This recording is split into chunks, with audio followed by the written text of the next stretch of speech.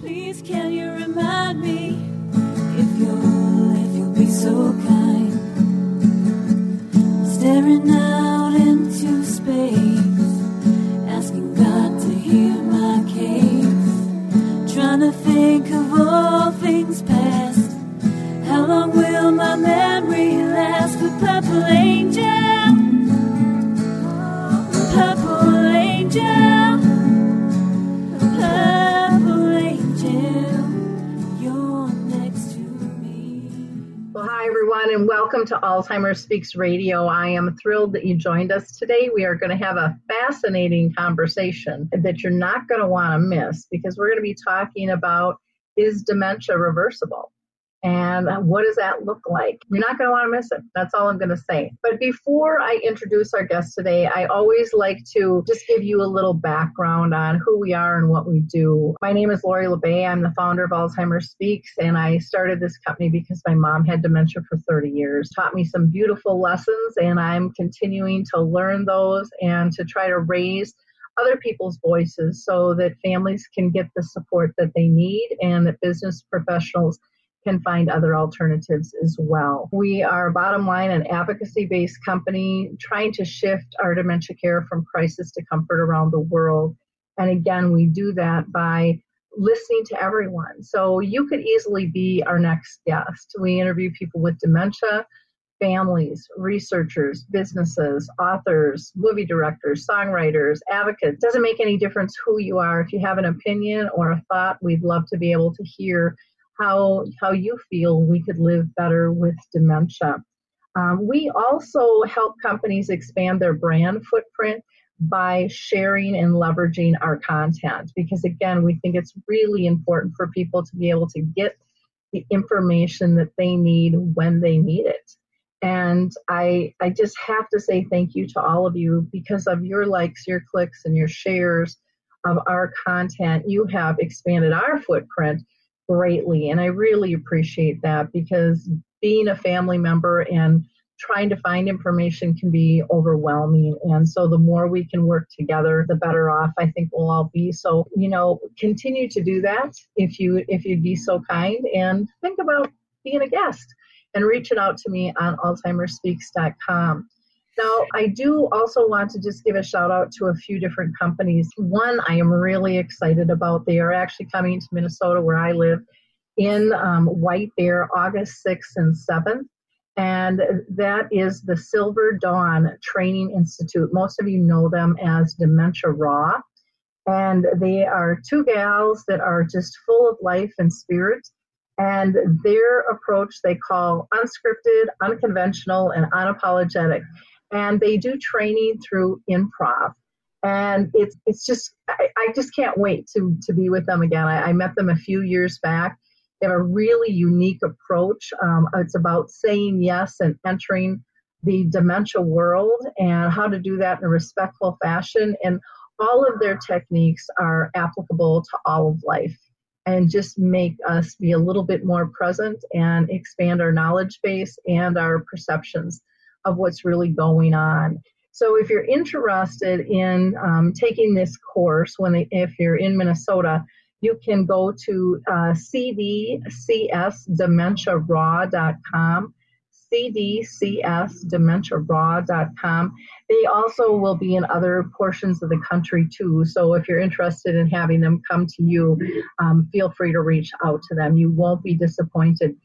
You can also go to Dementia Raw on Facebook, and they have dementia challenges that are really cool, that will change your perception of what it's like to live with dementia by just testing some things out in public and seeing what kind of stigmas pop up from people around you. And they just approach things in a real different light that I think will help all of us. I also want to give a shout out to the Roberto app, which measures brain function through video games. And this was devised by a bunch of athletes, professional athletes, that wanted to know what the heck was going on with their brain. And they're also bringing this into schools and doing school challenges and bringing it into businesses for team building. But it measures all the different parts of your brain to figure out what's working and what's not. And There may be things that you find that are happening in your life that could be stress, or maybe you're not getting enough sleep, or you're not drinking enough water, and you'll see some patterns. Or maybe you'll decide, oh, maybe it's time to go in and talk to a doctor and see what's going on. But you can just go to the robertoapp.com, or you can go to alzheimerspeaks.com and get an extended free trial through our banner ad too, and test it out first if you want.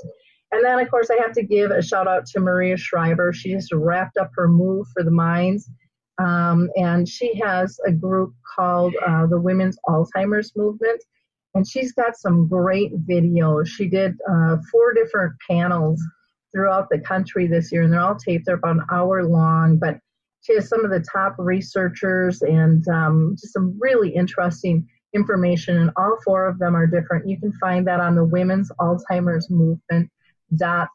She's really pushing the bar for them to do research and see the difference between men and women.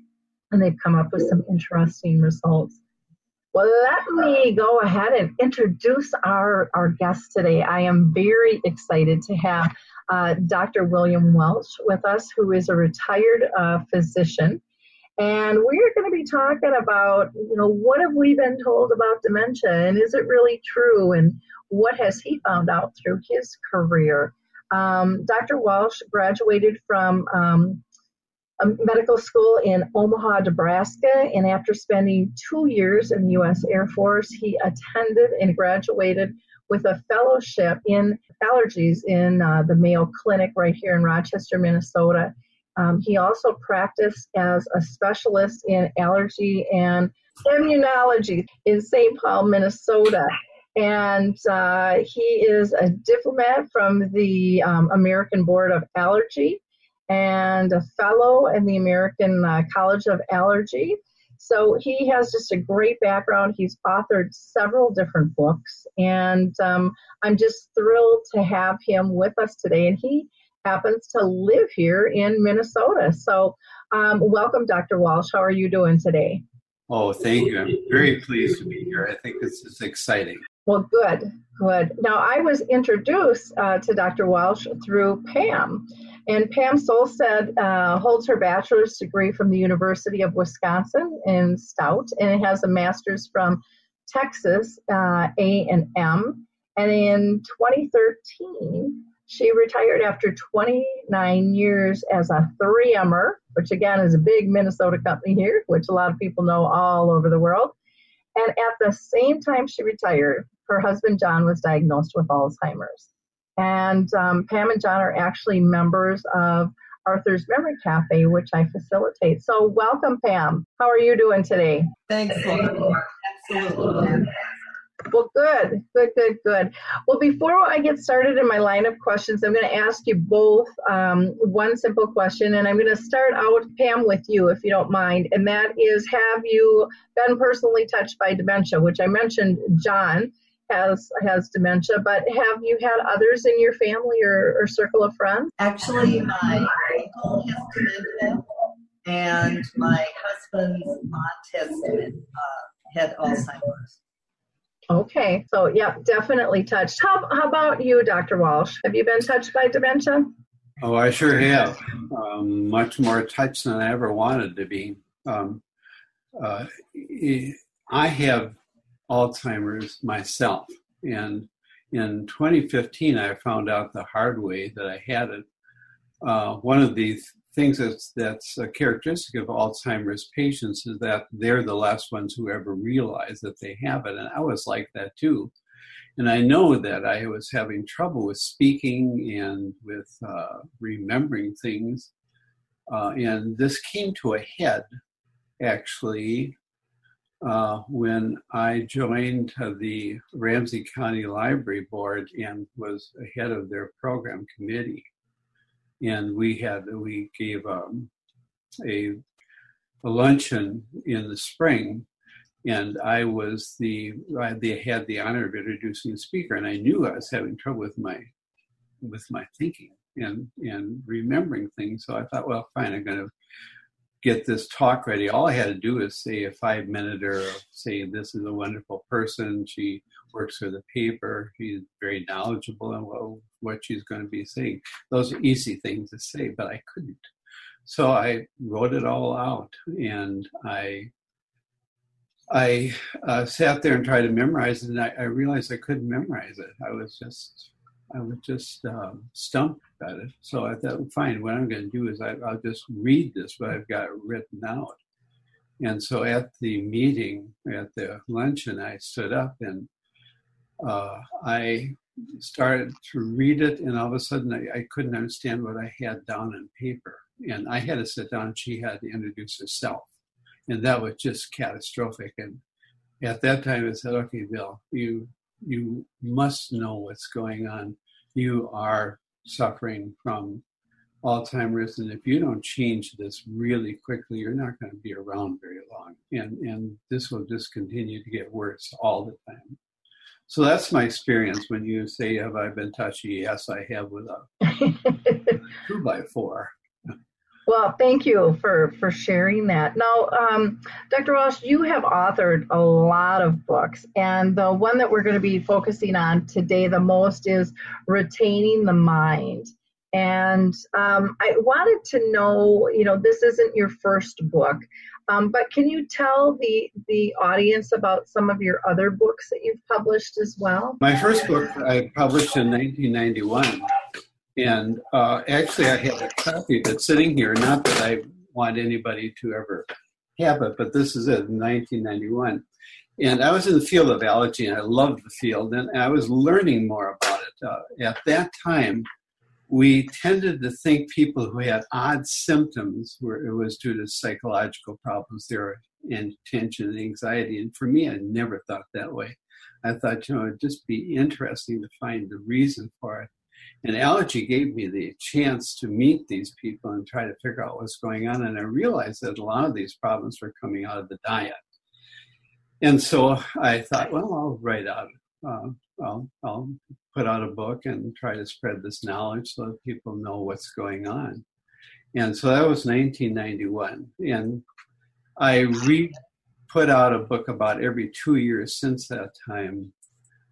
Because I kept learning more and more things, and the book right now, this book is so out of date that I'm not urging anybody at all to follow it, because every time that I republished, I had learned more and was able to communicate more. And now ending with this current book, Retaining the Mind, up until now, up into these other books, I actually have 5 books in these series, and it's been always about food allergy. But this time, this book was I wrote after going through this terrible experience at introducing the speaker and realizing that I had trouble. And so, this book I wrote about dementia and how I came back out of it, because obviously I've come out of it. Okay. Wonderful. Well, thank you for letting us know that. I will, I have a list of your books that I'll put on with the blog, because you have Treating the Food Allergy My Way, the Food Allergy book, Treating Sinus, Migraine, and Cluster Headaches, along with Food Allergies, the Complete Guide to Understanding and relieving your food allergies, and now the Retaining Your Mind, how foods we eat can affect our brain. And so I'll put all of those out on the blog so that people can see, the various ones that you've done. Why did you decide to write, Retaining the Mind? Well, because life has been so good to me that I just felt I owed something. I had a wonderful practice. I had nurses that I loved. That means liked deeply. Yeah, I'm sad you have to define that these days. I better define that one. It was just pleasant, because the patients would come in. We'd approach it as a group, as a group, and most of the time we were able to give them a lot of relief and nice practice. And I was in the practice for 40 years, and I feel very strongly that society and my patients were good to me, and I owed something, and I can't pay them back, but I can pay forward to people who might run into these problems, and that's the reason for writing it. I feel very strongly that the kind of a Bible saying that if, for those who have been given a lot, much is required, and I feel that I need to go out and help people with that. And another thing, having Alzheimer's, the reason I was able to come out of it is because I learned the foods that were causing nerve problems in people. And when I said to myself, finally, you've got Alzheimer's, you got to change, I knew that I had to take that diet and just stick closely to it. And I still have to stick closely to it. If I give talks, and I like to give talks, if I depart from my diet significantly, I am unable to speak. And so before I give a talk, I make sure that I'm doubly good about my diet. I guess what I'm saying is that, like everybody else who follows the diet, I cheat a little bit when I can get by with it. Okay. Well, great. I think that just helps people out too, in terms of, how strict you have to be with certain things. So it's nice to know that you cheat once in a while too. Now, Pam, Dr. Walsh was actually your physician. Can you tell us a little bit about why you decided to go to him, and what kind of results did you have? Well, probably about 20 plus years ago, I had severe migraine headaches to the point that I wanted to run into the nearest wall thinking that might cure them. And I had gone to doctors and I had gotten all different types of prescriptions, but nothing worked. And so my doctor referred me to Dr. Walsh. We went in, and he actually gave me, along with a lot of questions, he also gave me one of his books to read, and he asked me 2 questions in particular. Number 1, he said, are you drinking or eating a lot of saccharin, aspartame, MSG in your diet? And I said, yes, and yes, a lot. And he said, well, we've discovered that those things actually cause headaches. And so you might want to start cutting those things out of your diet. And I can say within 2 to 3 weeks after I cut them out, I pretty much have had no migraines.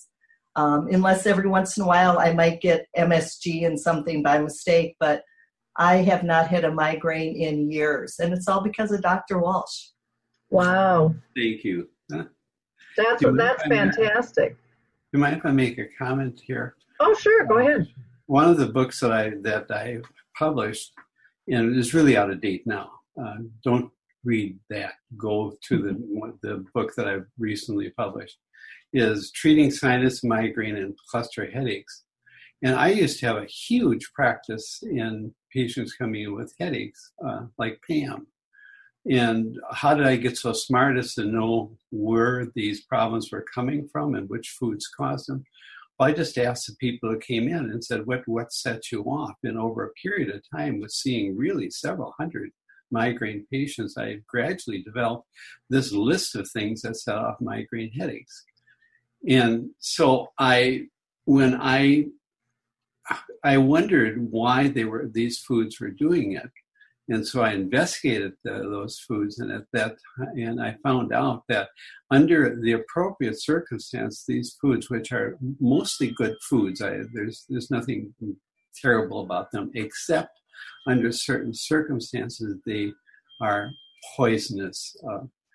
And for instance, if you look at a migraine headache, if the poisonous affects nerves, and that what matters and why that diet worked for migraine headaches, and also works for my own dementia is that if you look at people who are suffering migraine headaches, if through their head they have arteries and nerves in places they run closely together. And the artery here keeps thumping on that nerve, just thump, thump, thump with the pulse of the artery. And the nerve isn't bothered at all. It has no problem, except if the nerve is damaged. And if you take away the things that are damaging the nerve, then the artery can go back to thumping on that nerve again without this migraine headache. And that's where I got my diet for letting nerves heal themselves. And where I went when I discovered that I had Alzheimer's, that's where I went. I went through that, back to that diet, and really followed it closely. And many of the symptoms that I used to suffer were very characteristic. If I might mention a couple of them for people who might suffer the same thing. Sure. One is that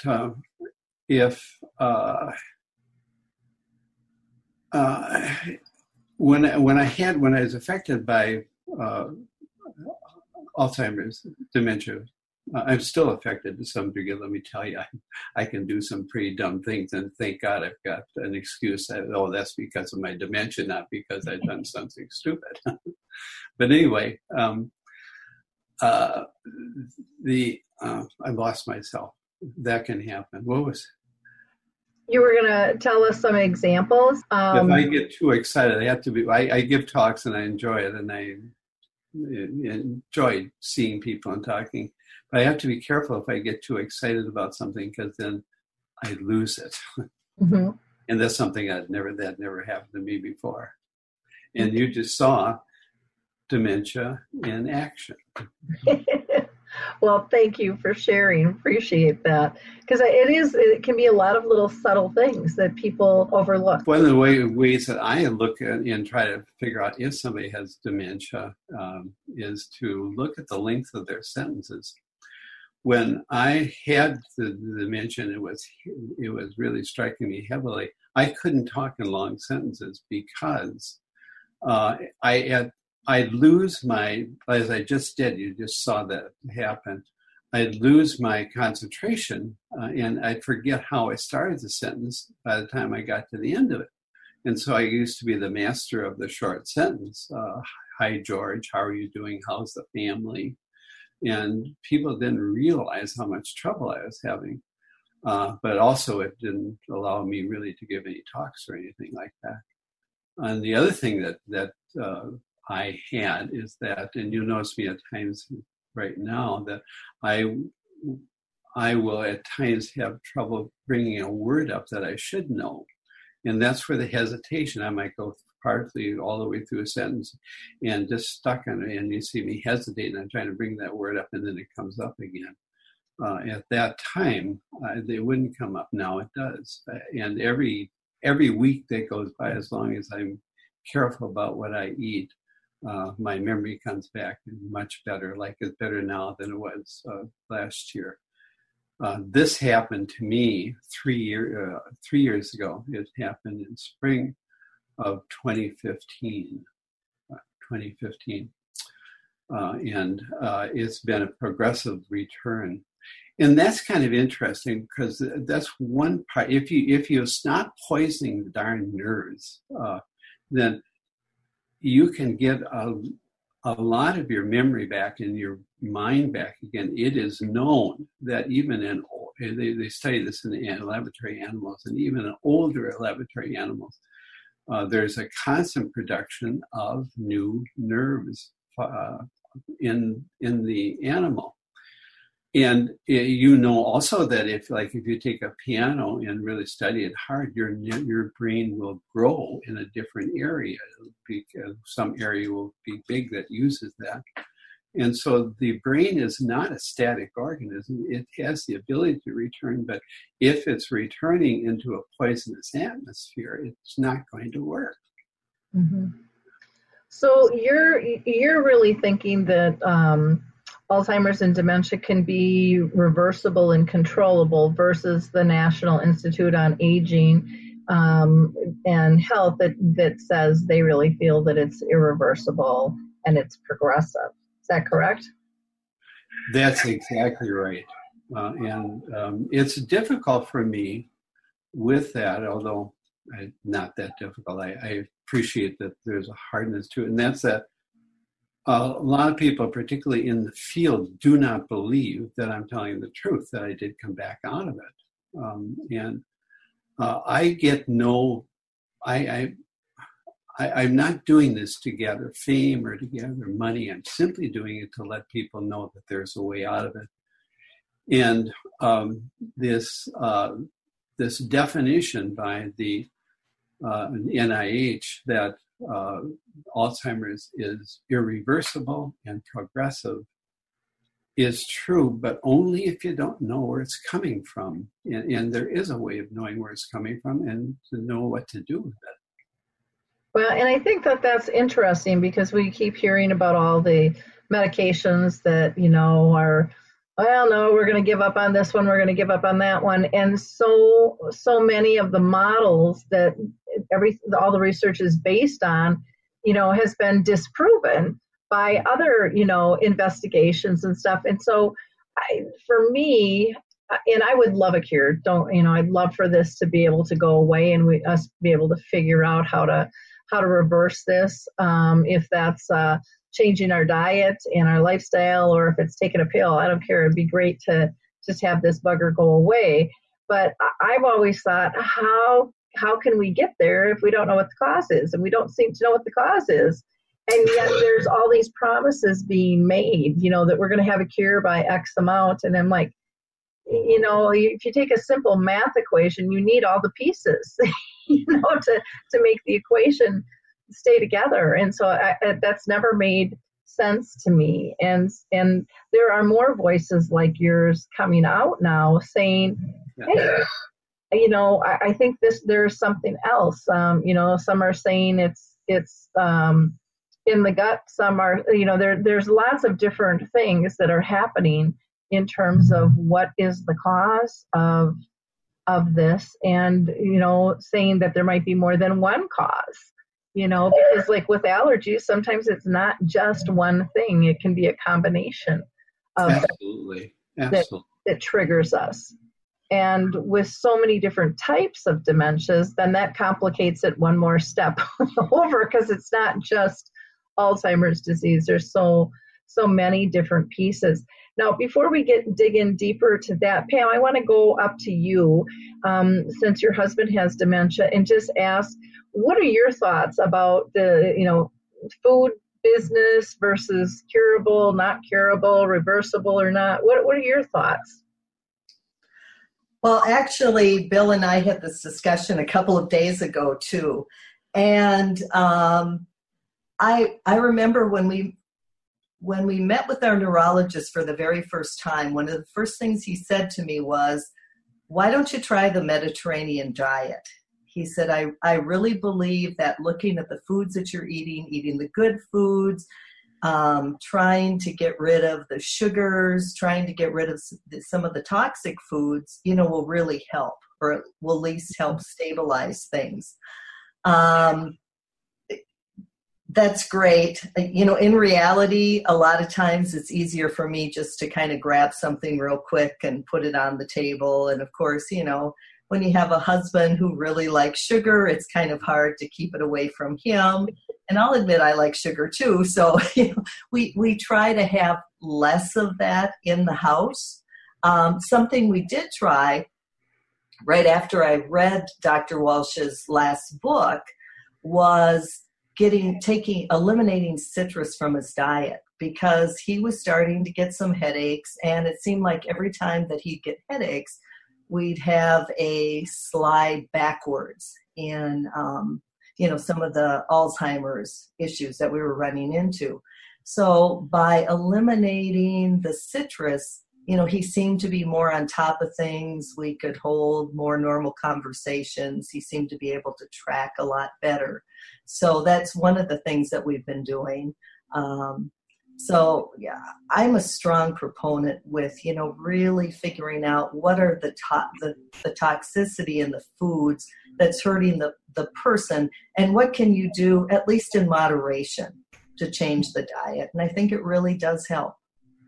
Well, and it's interesting that you bring up the citrus, because one of the main things I see when I go into long-term care is, here's your medicine and some orange juice to wash it down with. So, Dr. Walsh, what are your thoughts about that? A lot of what I'm talking about in the book is pretty generally known. Some, like the problems with sugar, is well known. The problem with MSG is known to a lot of people. I think that they don't really appreciate how frequent their exposure to MSG is. But when we talk about citrus, that's where nobody really is aware of how, well, I shouldn't say this, but how poisonous citrus really is.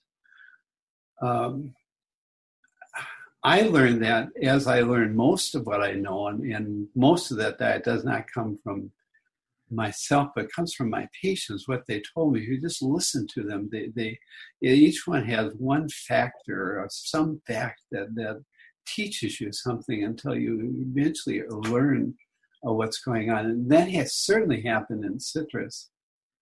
I think that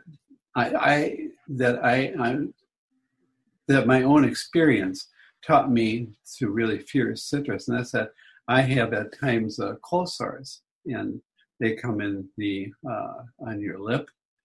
And cold sores aren't caused by allergies or citrus or anything like that. They're caused by a virus that has infected the nerve that supplies and keeps this area whole. But if you have a cold, it's all of a sudden the cold sore will pop out, because that cold has allowed the virus to activate itself and to really cut down on the effect of this nerve that supplies this area. And if you don't have citrus, the sore will stay so small that you can't see it really. But if you have citrus, like a glass of orange juice with the cold, as you often will do, it just can flower, just spread. And then you see that citrus actually doesn't cause trouble itself, but it causes trouble because it affects these infected nerves. And I think that these infected nerves extend throughout the body. So often people who have back pain, which is a common problem, I wonder how often that's because they have infected nerves going into the back, and that the citrus in their diet keeps these nerves active and the pain there. And it went beyond that too, if you mind if I mention a little bit further. Sure. I also saw many people, patients with eczema. And again, the patients taught me just so much about eczema that still is not recognized by doctors. But I remember a little boy who looked like somebody had taken sandpaper to his skin. He was red and itchy and very uncomfortable all over. And his mother came in and said, and I said to her, well, as I do, just to try to learn more, do you notice anything that makes him worse? And she said, yes, if he has citrus, he gets worse. Well, I knew she was wrong, because citrus doesn't cause any trouble. But I kept my mouth shut, because every time I argued with a patient, they came out to be right and I was wrong. So I said, why don't you come on back in a couple of weeks and take the citrus out of his diet? He came back and he was not totally clear, but he had considerably improved, and his skin was much better. And if I knew then what I know now, I think I could have carried that all the way to where he had a completely clear skin. And the second thing that told me about citrus and the poison that this thing has is a little girl who looked exactly the same, red and weepy skin all the way up and down. And I used all the wonderful procedures we use to treat people who have eczema or atopic dermatitis, and they just didn't work. And one day she came back and she was just clear as she could be. And I said, with pride, isn't that wonderful? We finally are seeing this, what we're doing work. And he said, Dr. Walsh, I appreciate your effort, but you didn't do it. He couldn't. And I said, oh, well, what happens? He said, well, when she gets really bad, when irritated, she hops into a bathtub and washes herself with kitchen cleanser, like Ajax or Old Dutch. That would not be your normal thing to think of, that's for sure. I was so surprised. I bet it took me a month to figure that out, and finally it hit me. What she was doing was neutralizing the acid in her skin. And we still are trying to treat atopic dermatitis and eczema with pills and things to put on the skin, salves. I think the first thing we should be doing is just take the citrus out of their diet and see if they clear up. Mm-hmm. And citrus is the third part. If we look at Alzheimer's is like a stool with three legs, and one leg is sugar, the second leg is MSG, and the third leg is citrus. And if you knock out all three of the legs, that stool doesn't work anymore. Wow. I have a question for you regarding the citrus, and this might sound kind of naive, and I guess I'm just never been good with the food thing. So, because to me, I take my vitamin C. Would my vitamin C kick off that citrus thing, or not? Or is that out of there? And vitamin C is ascorbic acid, where we're talking about citric acid. Okay. They're entirely different acids, and you really get enough if you have a good diet. Mm-hmm. Greens and good vegetables and good meat and so forth. You get enough vitamin C to be comfortable and to be healthy. Okay. See, like I said, I'm just not good at that stuff. And I always I think of oranges as citrus, and I think of my vitamin C, I clump them all together. So I wanted to ask, because there's probably some dummy out there like me too, thinking the same thing. So you're no dummy. You're a very smart person. You bring up a really good point, and that's that it would be helpful to have people who helped you. And I would hope that I will be able to eventually teach the people who care for dementia and Alzheimer's and so forth about how to use that diet, and see if they can reverse the problem. But it's not an easy diet to follow. It's bad, and both of you are saying the same thing. It's very hard to follow. I follow it because I don't have a choice. If I don't follow it, I can't talk. Mm-hmm. But you're less bothered, so you can get by with a lot more. But if the people who manage and help the persons involved with Alzheimer's and gave moral support, they could give so much help. And it's not that once you follow the diet, you lose the need for them. Now, what do you think about, there's always that correlation between Alzheimer's and diabetes. What are your thoughts on that? That's a real close correlation. We know that there is an unusually large incidence of Alzheimer's in diabetics. So obviously it is hurting the nerves. And when you really think about it, you get into the problem with sugar. Sugar is a poison. And one of the things that poisons do, if you have sugar, that sweet sugar, it tells the pancreas that you're going to see a starvation. And so the pancreas elaborates lots of insulin. And so your body, the insulin goes so high that eventually it wears out the pancreas. Nerves don't last well in that sort of an environment. They're delicate. And if you disrupt them, you can see why that correlation exists, because if you already have a tendency toward something like a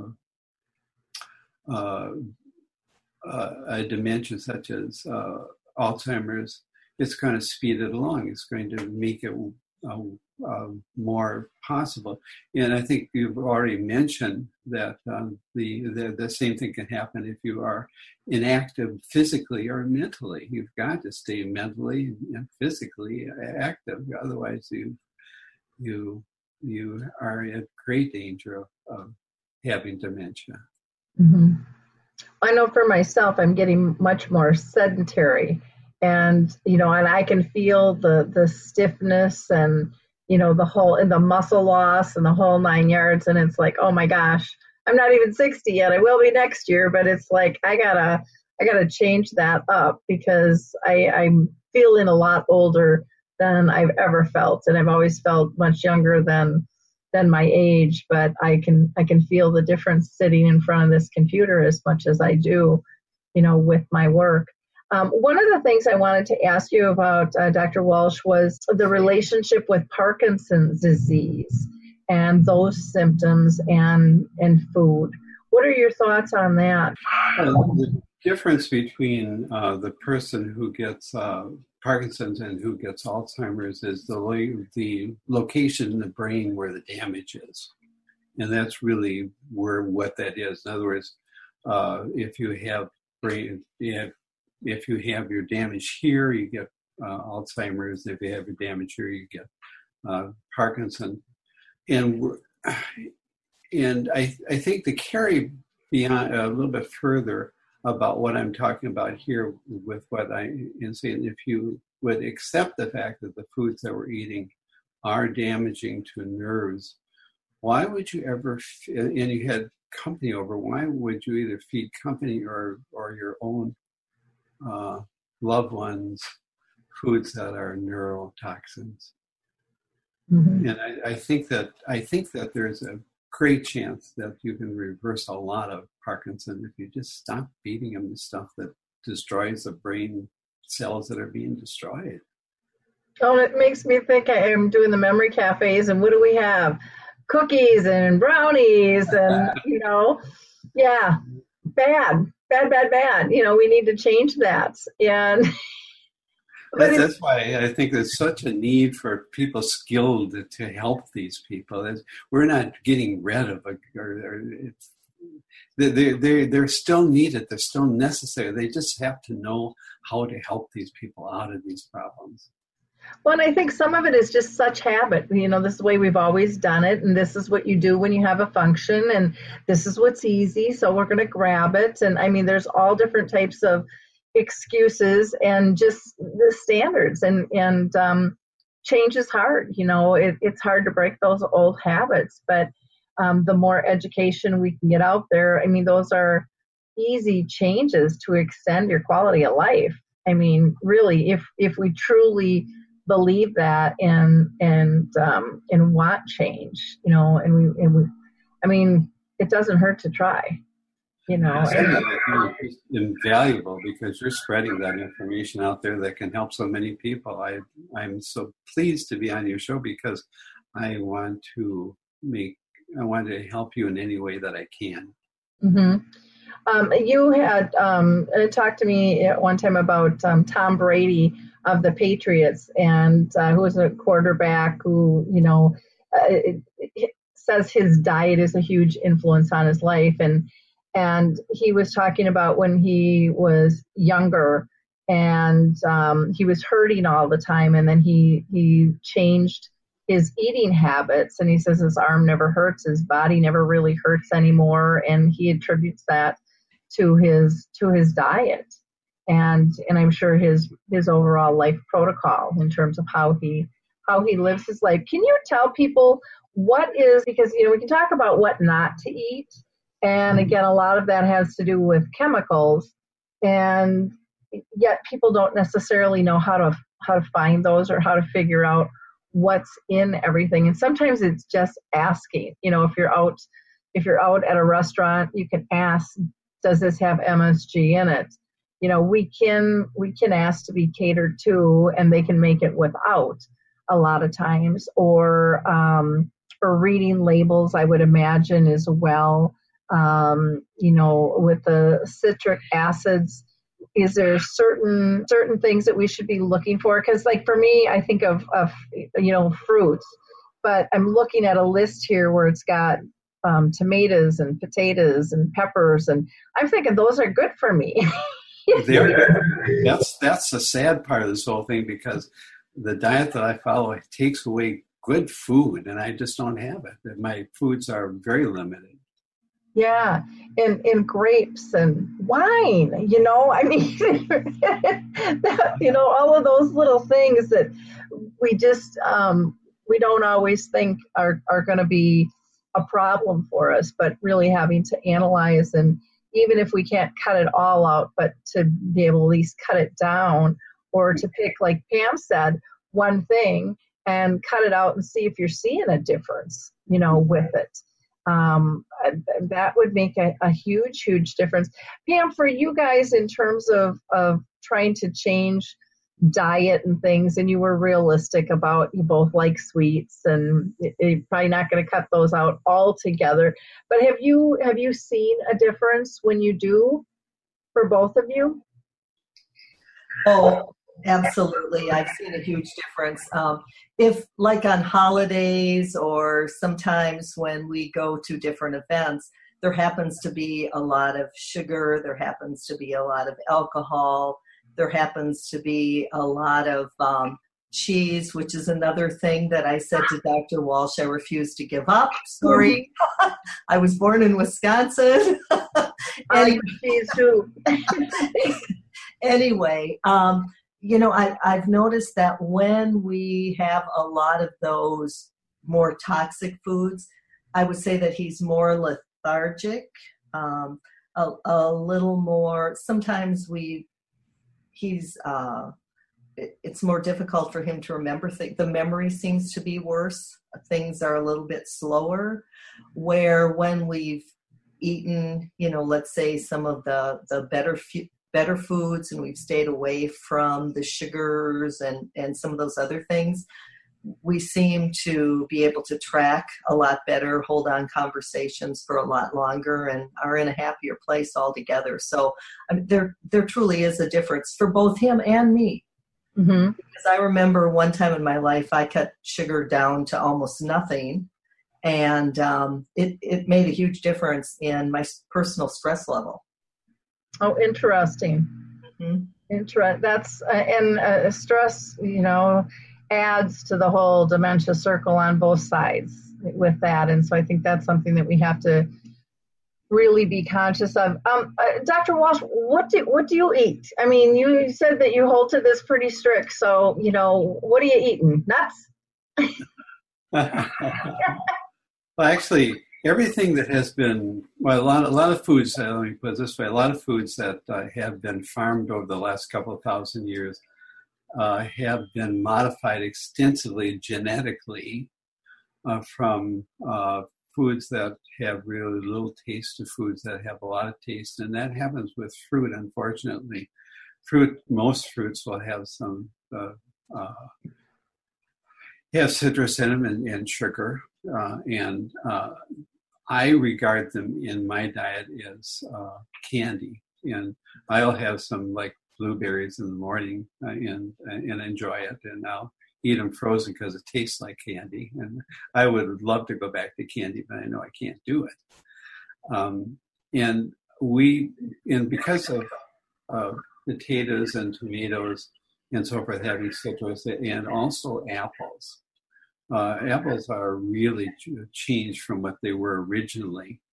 And if I have too much of an apple, I will start to have itchiness coming out of my tear ducts because the body is trying to get rid of it and sends it out in the tear ducts, and I just get really itchy in here, like people who have atopic dermatitis or eczema.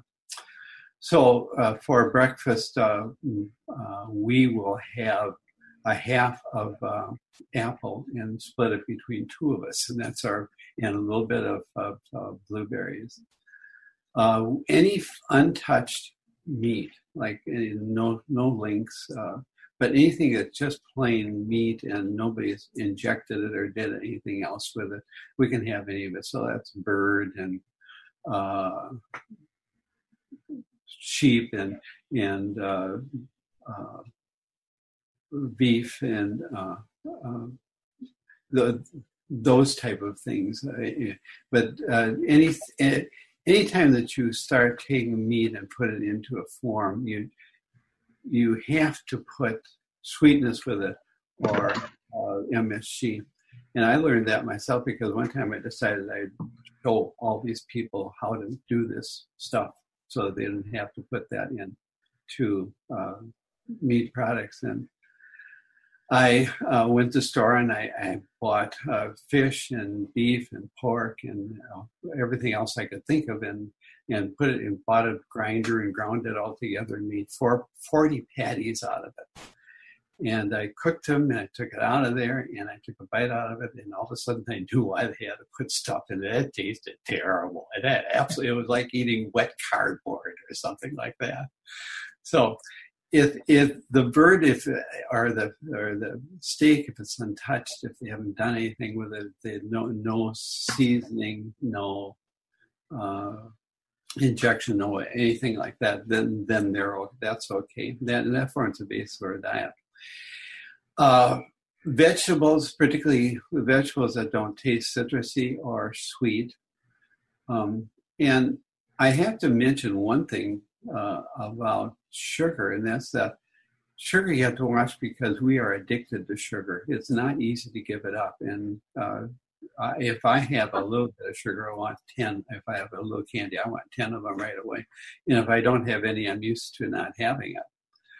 But sugar is really a poison because sugar, I already mentioned that it's a prime cause of diabetes because it forces the body to put all this insulin until it wears out the pancreas. But it goes further than that. I once weighed 100 pounds more than I weigh now. And I knew that I had no ability, I don't have the strength to follow a diet. But I thought I can take one thing out of my diet. So I took sugar out.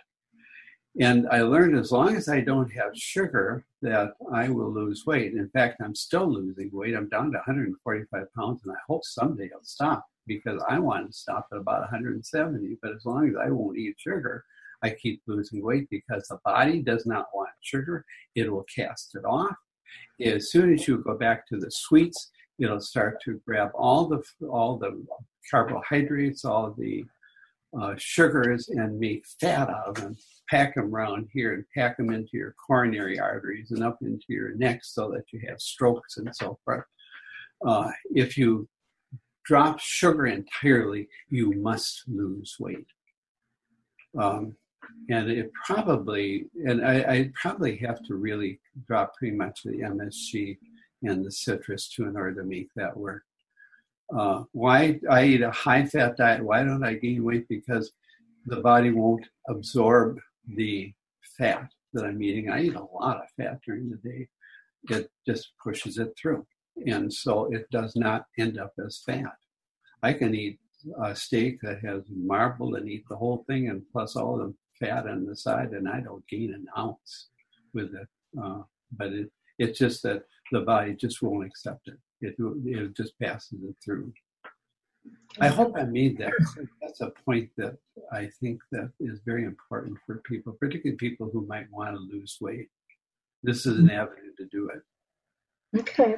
I have a question for you on the MSG because you had mentioned about, I think of MSG and I think of Chinese food.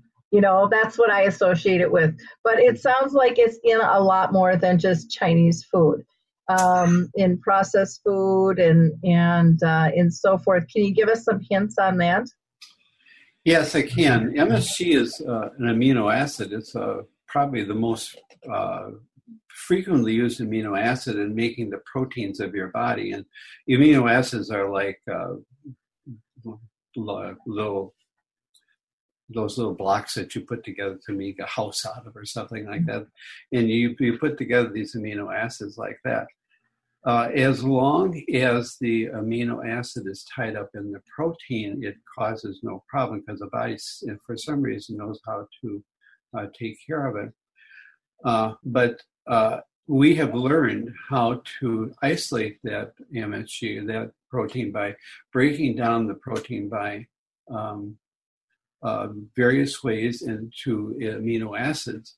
And then the reason that we like that is that it makes everything taste better. If you hear that somebody, if you go to a restaurant because their steaks actually good, the reason that their taste actually extra good is because that they're using a lot of MSG that has been isolated. Where do they get isolated from? Well, MSG, they take soy protein or milk protein and break it down by acid, by boiling, or they ferment something. That's why cheese is such a problem, because in the making of okay, I'm sorry about that.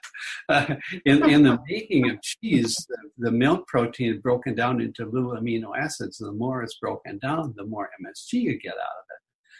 So something like cottage cheese would have MSG, but not as much as, say, Parmesan. Parmesan is really full of MSG because most of that protein is broken down, and so it's released the MSG.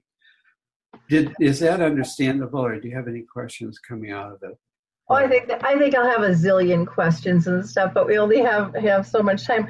I want to ask you one other thing about our food products, because we use a lot of pesticides and stuff too, to supposedly protect our foods. What are your thoughts on, even if we're eating vegetables and fruit, in terms of cleansing them, prior to any food for thought on that? I'm sorry, I don't have, I am an expert in people and diet and so forth, but in that direction, I don't know. Okay. I agree with you. By the way, one extra thing about MSG, and that is so complicated that in my book, I made a chapter was so long, I had to break it into 5 parts in order to make it so that you could take a bite of a time and look at one aspect of it at a time. And the MSG, that's why MSG is a hard one to take out of your diet, because you don't realize how much of it's there. Mm-hmm. Well, thank you both for taking so much time, with us today. I learned a lot, and I would highly recommend your book, Retaining the Mind. And you can get a hold of Dr. Walsh a couple of ways. You can go to his website, which is drwalsh.com, or you can email him at acallergy@gmail.com. And then, are you comfortable giving out a phone number as well if anyone wanted to call you? Or yeah, I would, absolutely. Okay, so I have that as 651-587-5600. That's 651-587-5600.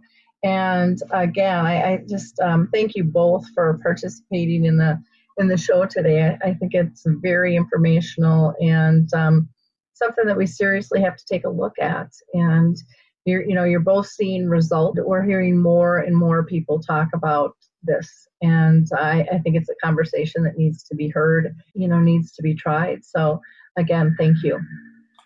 Thank you for having me. I think your work is awesome. Well, thanks. Pam, any last comments that you have?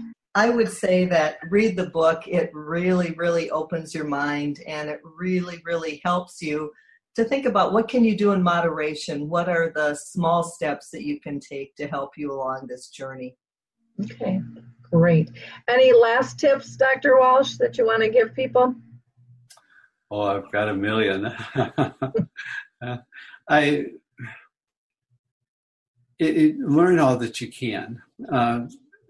It sounds so terrible that you have to avoid all this, but if your problem is minor, you only have to take away enough food so that you can recover. It's somebody like me who is really on the knife edge of going over the side that has to be so careful about everything that you eat. So, and remember that God is perfect. You're not. And if you're like me, you cheat and see what you get by with. And when you go to the bar, you pull back and say, oh, better not do that. Well, and I think you bring up a good point that, the more we are aware earlier on, the better off we'll all be, with this. Somebody who's going to get Alzheimer's may not get it if they start early enough with taking away some of the worst things. They don't have to take away everything. Mm-hmm. Right. Well, and it's another thing for just people who are care partners too, looking for just other triggers that could be causing some of the symptoms. I think that would be really helpful as well. So again, thank you both. I want to give a shout out to the Alzheimer's Research and Prevention Foundation, who looks at things from a holistic aspect. So if they look at diet and exercise and meditation, pulling all of those things together. You can go to alzheimersprevention.org for more information from them. Or calendar cards, which is a memory system, and calendar and cards is not with a C but with a K. It has a great system you can check out. They also have a directory of all of our memory cafes that we know about in the U.S. And right now we're pushing 460. And I just talked with Dave the other day, and he said he's got about 10 more to put in. So we're pushing that 500 mark. And you can go to memorycafedirectory.com. Again, that's memorycafedirectory.com to see what's in your area. Or if maybe you have one you want to get into the directory, you can reach out to Dave and he will do that for free. Thank you again for listening, and please share this with others. And again, I thank our guests, Dr. Welsh and Pam, for being with us. Till next time, bye now. Well, hi, I'm Lori LeBay, and I wanted to tell you about Alzheimer Speaks, which is another great podcast. You see, my own mother lived with dementia for 30 years, and I felt lost. Did you know every 3 seconds someone in the world is being diagnosed with dementia? Odds are it's going to hit your families too. We want to help you connect to services, products, tools, research, and stories so you can be prepared. Please subscribe to Alzheimer Speaks on your favorite podcast platform.